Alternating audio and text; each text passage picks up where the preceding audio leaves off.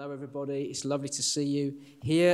If you're online, watching from home, hello. I hope you're well. If you don't know me, my name's Tom. I'm the vicar here, and it's fantastic to see you. And I hope you're well. And for those of you off on half term, I hope that goes well. Now, what are we doing, folks? Are we cheering or whimpering?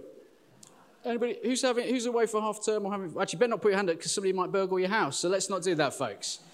You can't trust anybody these days, can you? Not even in church, folks. Just two very quick things I'd love to say before we dive in. And the first thing is just to say, to echo what Helen said earlier, and that is to say, we realise that our heart throughout the pandemic has always been to make decisions that we feel are a blessing to the city of Sheffield. So we've tried to avoid the argument between the left and the right, the pro-mask, the anti-mask, or the anti-vaccine, the pro-vaccine. Okay, we've just tried to avoid some of that, especially if you're on social media and you see some of it. If you don't, it's on there. Honestly, it really is. So we've tried to avoid that. So what is the best for our city? And so we've had, probably of all the churches in Sheffield, pretty strict. We've been pretty strict on the whole mask thing. But we made a decision a couple of weeks ago that we felt it was right to bring children back into the gathering. We realised that for some people is going to feel like a challenge. But we have to always balance, as best we can, the needs of a wide-ranging group of people. And as Helen said, it's 23 months since the children have been with it. Pre-pandemic, week in, week out, they were here running around, waving flags, doing whatever it is that they were doing. And we felt, for the sake of the discipleship of our children, we thought we should bring them in. And as Helen has said beautifully, I can't really add to that, there is something prophetic and profound when we're dwelling in unity, young and old, worshipping the risen Jesus. And we just felt, we believe, God willing, that we're on the tail end of this pandemic. Yes. Hallelujah. That it was time to bring the children in. It gives us more time at the end, folks, to wait on the Lord and see what he wants to do. Because otherwise, the kids are in there for a long period of time and they're kind of, they're eating plasterboard and stuff like that. And it's costing a fortune in repairs. So that's, guys, what we're doing. We always hold it lightly, folks. And we follow we sense the wisdom of the Lord, but also government advice and things like that. And so we don't want to be blasé about this, but we do want to bring really the family of God together. And I hope that you can track with us in that. There is lots of space at the 9 a.m. gathering, and there's a bit more space at the evening gathering, particularly in the balcony, if you want social distance. And we know that's a real concern for a lot of people, so we're not taking that lightly at all. So there is provision in the other gatherings, but we just felt for this season, particularly tracking with the Lord, right to bring the kids in. And my eye nearly got taken out by one of those flyers, so there you go. My son was waving it around. Folks, the second thing to say is, and I'm not quite how to say this, but I'm going to start with an apology. Today is Racial Justice Sunday. And the church is really kind of championing this date, and it's been around for a long time, on the back of the Stephen Lawrence murder, a time when Christians would rise up and say, enough, and let's end racism. And I just want to say, I don't feel as a church, our church, and I take full responsibility for this, that we've done enough in the wake of George Floyd's murder in the States to hear the stories that there are in our church family of members of our church who have been subjected to and are subjected to racism. And as a church family, if we're going to be for the city, which is, I believe, is a vision God's given us, we're going to have to think about our diversity, but we're also going to have to hear, as uncomfortable as it may be, folks, what some of our members of our church family live with all the time. So we can stand with them prophetically and say, enough.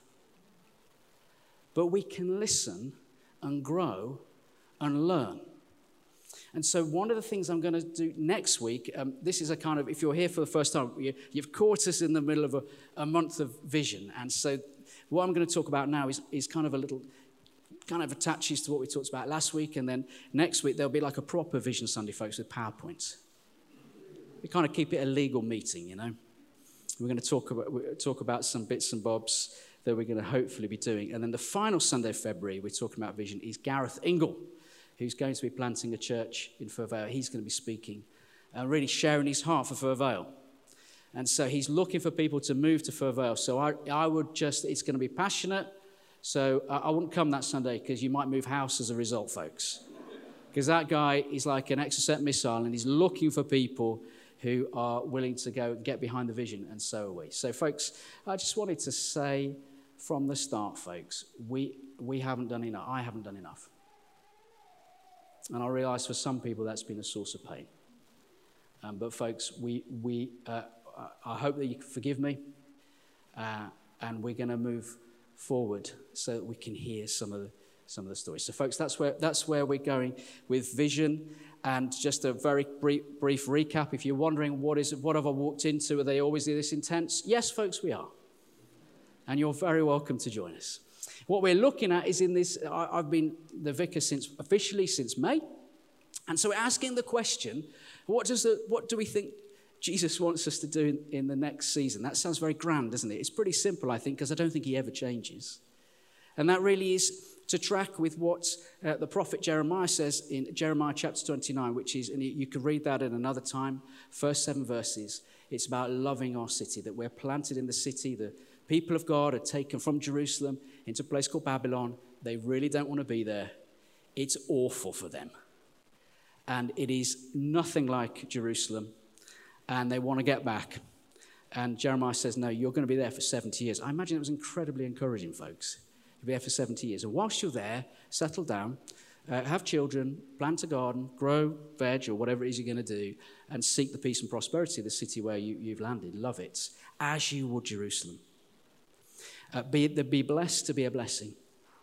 Be representatives of God in the city. And so for our hearts is to be a church for the city. Are we the only show in town? No, we're not. We're part of what it is, the rich tapestry of churches in our city that love this city. God is doing amazing things. I mean, I'm not going to list them, but I'd go there if I was you. There's some amazing churches in the city. And God is doing something, drawing together a passion for our city. And that's our part to play, is to love this city, to be for the city. And one of the ways that's going to be different for us in this next season is that we are going to work with the Diocese of Sheffield. We're Anglican and Baptist, and I've made a gag. This side's Baptist, that side Anglican. And students are picking up on that joke, so I need to think of another one to try and illustrate the fact that we're 2 churches in one.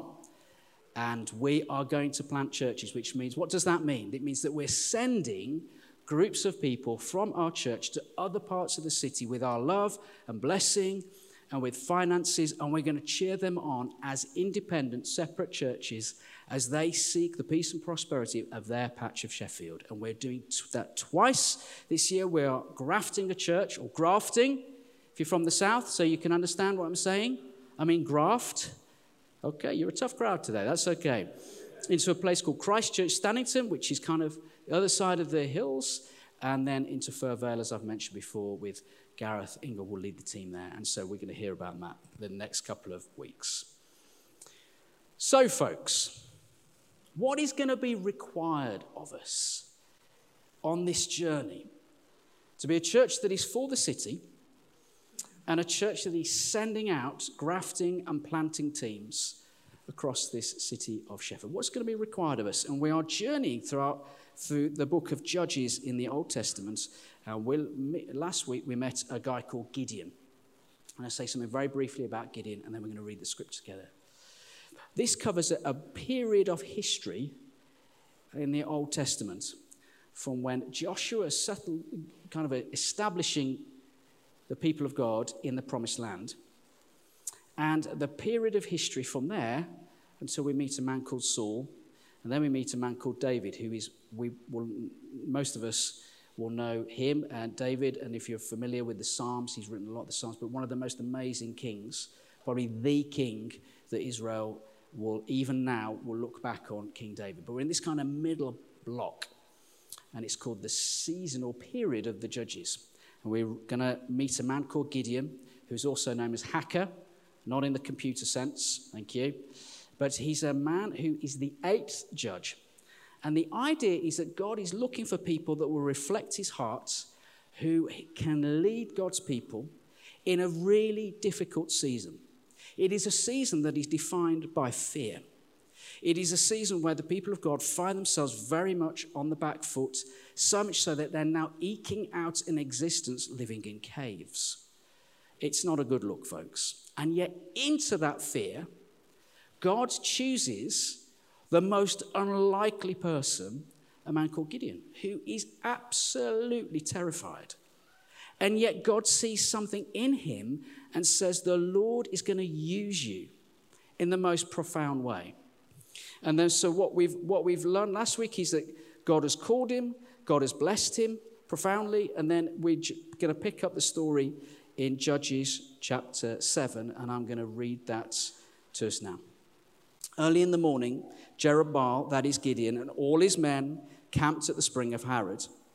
The camp of Midian was north of them in the valley near the hill of Moreh. The Lord said to Gideon, you have too many men. I cannot deliver Midian into their hands, or Israel would boast against me. Listen to these words. My own strength has saved me. Now announce to the army, anyone who trembles with fear may turn back and leave Mount Gilead. So 22,000 men left, while 10,000 remained. That's a lot, isn't it, folks? But the Lord said to Gideon, there are still too many men. Take them down to the water, and I will thin them out for you there. If I say this one shall go with you, he shall go. But if I say this one shall not go with you, he shall not go. So Gideon took the men down to the water. There the Lord told him, separate those who lap the water with their tongues, as a dog laps, from those who kneel down to drink. 300 of them drank from cupped hands, lapping like dogs. All the rest got down on their knees to drink. The Lord said to Gideon, with the 300 men that lapped, I will save you and give the Midianites into your hands. Let the others go home. So Gideon sent the rest of the Israelites home, but kept the 300 who took over their provisions and trumpets of the others. Now the camp of Midian lay below him in the valley. And during the night, the Lord said to Gideon, get up, go down against the camp, because I'm going to give it into your hands. If you're afraid to attack, go to the camp with your servant Purah and listen to what they're saying. Afterward, you will be encouraged to attack the camp. So he and Purah, his servant, went down to the outposts of the camp. The Midianites, the Amalekites, and all the other eastern people had settled in the valley, thick as locusts. Their camels could be no more counted than the sand on the seashore. Gideon arrived just as a man was telling a friend his dream. I had a dream, he was saying. A round loaf of barley bread came tumbling into the Midianite camp. It struck the tent with such force that the tent overturned and collapsed. His friend responded, this can be nothing other than the sword of Gideon, son of Joash, the Israelite. God has given the Midianites and the whole camp into his hands. When Gideon heard the dream and its interpretation, he bowed down and worshipped. He returned to the camp of Israel and called out, get up, the Lord has given the Midianite camp into your hands. Dividing the 300 men into 3 companies, he placed trumpets and empty jars in the hands of all of them with torches inside. Watch me, he told them. Follow my lead. When I get to the edge of the camp, do exactly as I do. When I and all who are with me blow our trumpets, then all around the camp blow yours and shout for the Lord and for Gideon. Gideon and the 300 men with him reached the edge of the camp at the beginning of the middle watch, just after they changed the guard. They blew their trumpets and broke the jars that were in their hands. The 3 companies blew the trumpets, smashed the jars, grasping the torches in their left hands and holding in their right hands the trumpets they were to blow. They shouted, a sword for the Lord and for Gideon. while each man held his position around the camp. All the Midianites ran, crying out as they fled. When the 300 trumpets sounded, the Lord caused the men throughout the camp to turn on each other with their swords. The army fled Bethshittah towards Zerah as far as the border of Abilah near Tabbath. Israelites from Naphtali, Asher, and all Manasseh were called out, and they pursued the Midianites. I'm just going to read a little bit more. Gideon sent messengers throughout the hill country of Ephraim, saying, "Come down against the Midianites and seize the waters of the Jordan ahead of them as far as Beth Barah." There you go, folks. So it's a long reading, a really, really, really long reading. Before that long reading, there's a moment where Gideon, who has been called by the Lord, and when the Lord's called him and said, "The Lord is with you, mighty warrior," who's absolutely terrified that God has told him to do specific things, he's gone into his hometown and taken down a huge statue to the god of the time called Baal. And it has gone down like an absolute lead balloon with the locals. And as God begins to call him again, Gideon has something called a fleece, and he lays the fleece out before the Lord, and he's kind of doing a deal with the Lord. Even though God has said, "I will be with you, is it not me that's sending you?" And if you're familiar with stories throughout the Old Testament, when God calls a specific person, he'll often say, "Is it not me? I am with you. I am sending you. I am present in your life. If I'm calling you and I'm with you, then you will be okay." And so what happens with Gideon, we know that he's a man who is crippled with fear.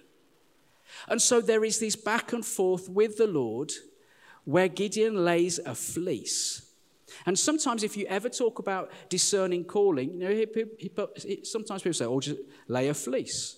And what happens is they lays out a fleece, there's dew and the fleece is dry, and then Gideon goes back again to God and says, "Oh, can we just do it again so I'm sure?" And in it, God is super gracious. God is really kind. And yet, what it reveals to us is that Gideon is struggling to embrace faith. Because to lay a fleece like that is actually something that Israelites would not do. It's something that people who worship Baal do. But it shows, one, that God uses fearful people. Hallelujah, because I find that very, very reassuring, folks.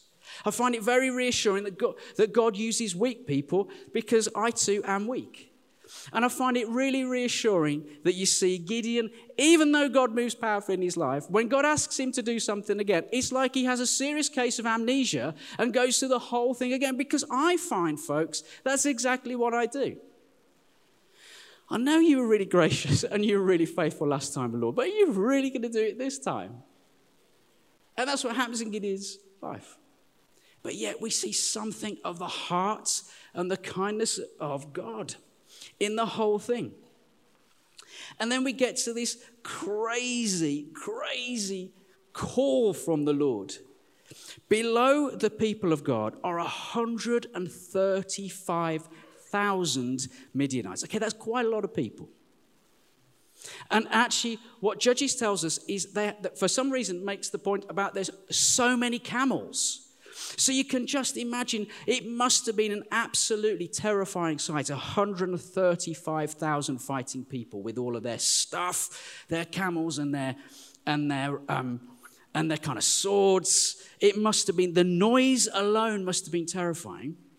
And then the army of the people of God is 30-odd thousand.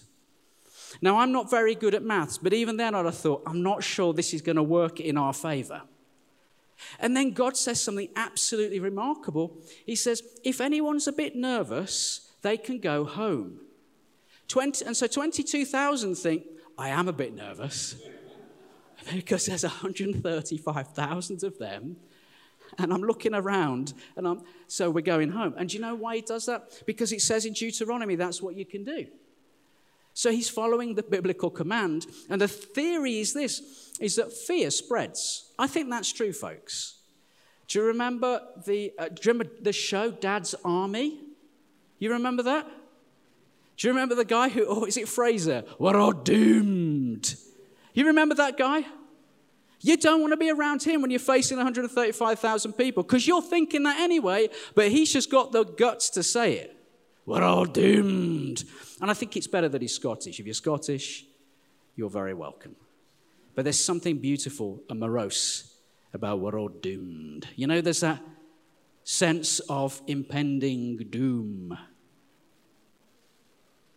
So Gideon says, you can go. So did he know 22,000 were going to go? I don't know. What was going on? We don't know. Scripture doesn't tell us. But I bet it wasn't. Praise Jesus. So 22,000 go. Because they can. So it's okay. Maybe he's left with the SAS folks. Over 10,000 of their best, most elites. Yes, this is what we want. He's going to do it. Bear Grylls. 10,000 Bear Grylls folks. What can go wrong? And so God calls them to this kind of weird moment where he says, separate those who lap the water with their tongues as a dog laps. Okay, that's weird. We've got a 19-week-old Labrador, and what she does is when she drinks, she just is like a tornado. She's just like that. You know, dogs are messy drinkers. Put their head near the water, and they just drink it up. They leave water everywhere. And so for the guys who put their head so close to the water, they're sent home. Now, we don't really know why. But here's the thing. There's a couple of schools of theory, and theologians love to debate this. Theologians love to debate things, and they never agree. But here's two schools of thought. One is that by just putting your head so close to the water, then in some sense you're showing a lack of skill because you're not aware of the danger around you. And yet there's one theory that says maybe they're so confident that they don't care, so they just put their head in the water. But either way, the people that pick out the water with their hand and cup it like that as they scoop in the water and lift it up to drink, some say, well, they're really skilled, so you want them. And then some theologians say, well, actually, they're really terrified because they could be a bit like this, couldn't they? We don't know. But what we do know is it's whittled down to 300. 300. I'd have gone home. 135,000 to 300. Honestly. What's going on there? You see, God has called Gideon at a time when it's a really hard season for the people of God. The dream of what Israel could be, the dream of the promised land, the best years seem they were behind them. That everything looks like it's all gone. And the one man God calls is terrified. It can only really be God when you think about it, can't it? And when Gideon asks the Lord for additional signs with the fleece, when it gets to the battle, God totally eviscerates any sense of self-confidence that the people of God might have. He says, you see, because God, throughout the story of Gideon so far, the main character, the main lead in this is the Lord himself. God has promised his presence. God has promised to bring breakthrough. God has promised that he will do it. And Gideon is having a hard time believing that. So he's looking for additional things. He's holding on to the fleece. Just saying, no, God, I know you're with me, but this will make me feel safer in a time of uncertainty. That this particular thing will give me additional courage and strength. And God's like, no, I'm going to take that all away and strip it down to 300 people. It's crazy. It's absolutely crazy. Why do I say that? What is the significance of this? I've noticed something, folks, and I want to be as honest as I can be when you're streaming live online and you've got no idea who's watching. I'm finding that when we talk about our vision for church planting, I'm having a similar conversation with a number of people, and in that similar conversation, we're getting a very similar reaction. And it goes something like this. So we're going to send out, we're going to plant potentially 2 churches, one's a graft, one's a plant this year. So you go, okay, how many people might that be? Well, it could be 30, go there, and 20, 30, go there. And remember, Gareth Ingle is speaking in 2 weeks' time, our church planter for there, and he's going to be looking to recruit you guys. So it could be even more people. So have this conversation, they go, all these people are going to go, and they'll be leaving the church with it, and they go, we'll be sending them out, yeah. And presumably they give money to the church. Yeah, they give money to the church. And they go, okay, so we'll be losing, could we lose 70 or 80 people? And then they say, 70, well, that's quite a lot of money. How are we going to, what's going to happen to our church? Because it will get less. And we're a big church, and we're well known, and it's St. Thomas Crooks. Well, we're always a big church. And we've got a history. Well, it might get less.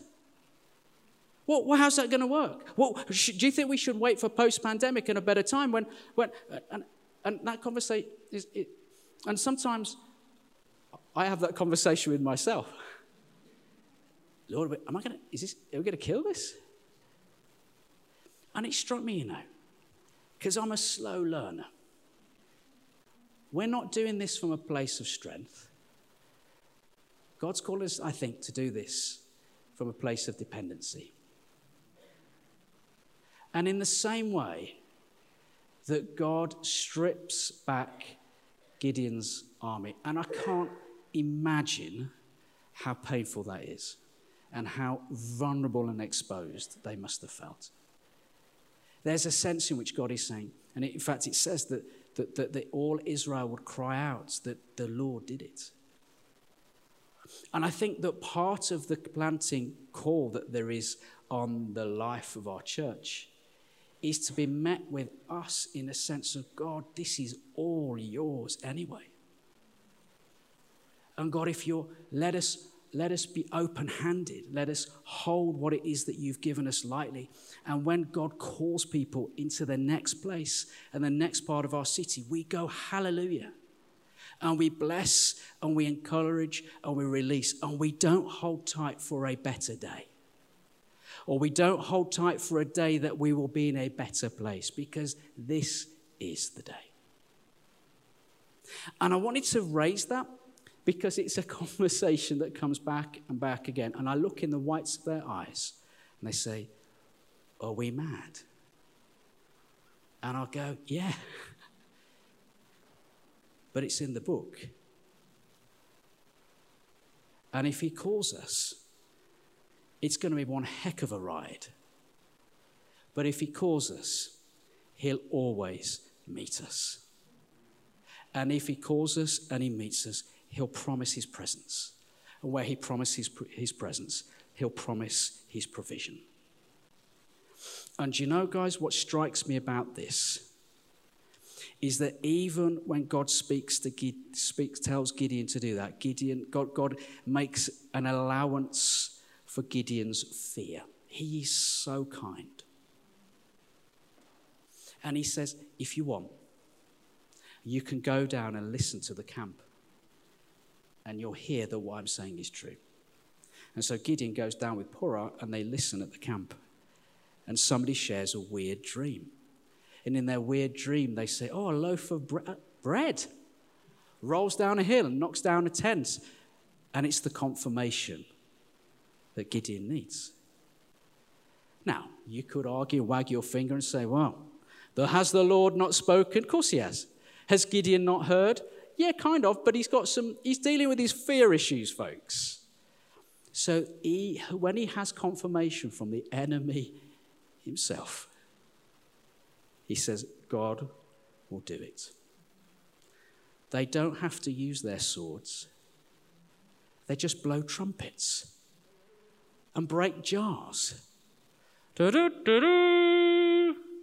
And their heart cry is for the Lord and for Gideon. And you know what? God does it. Isn't that amazing? Isn't that beautiful?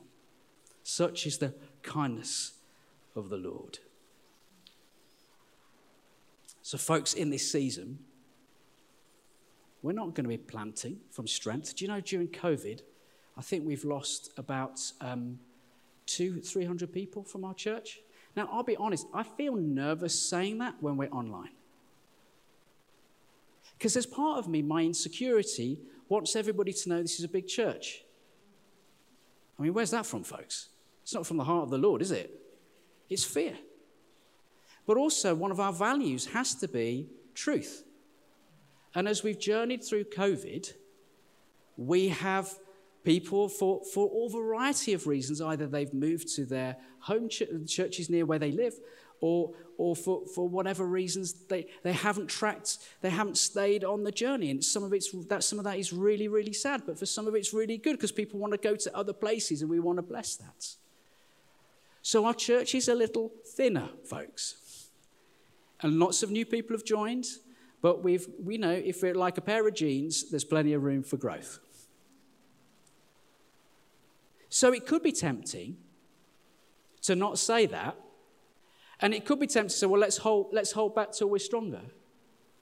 But there's something around 300 in the core of our church now, and it feels that God did something remarkable with 300 people in the book of Judges. And so it feels somehow prophetically we should go back to the fact that we're called to give back to God what is God's and trust him in this season. And you know, folks, and the feedback from last week has been really positive and encouraging as we talk about planting. But that will feel, folks, it will feel vulnerable at times.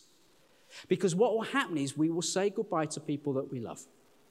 But do you know what? We can absolutely guarantee that the Lord Jesus Christ will meet us in that place of vulnerability. Oh, surely one of our values is if we're going to walk as a church to be a people of faith, a people who are hungry to see the Lord move in our city, is we might need to get used to living with a sense of vulnerability.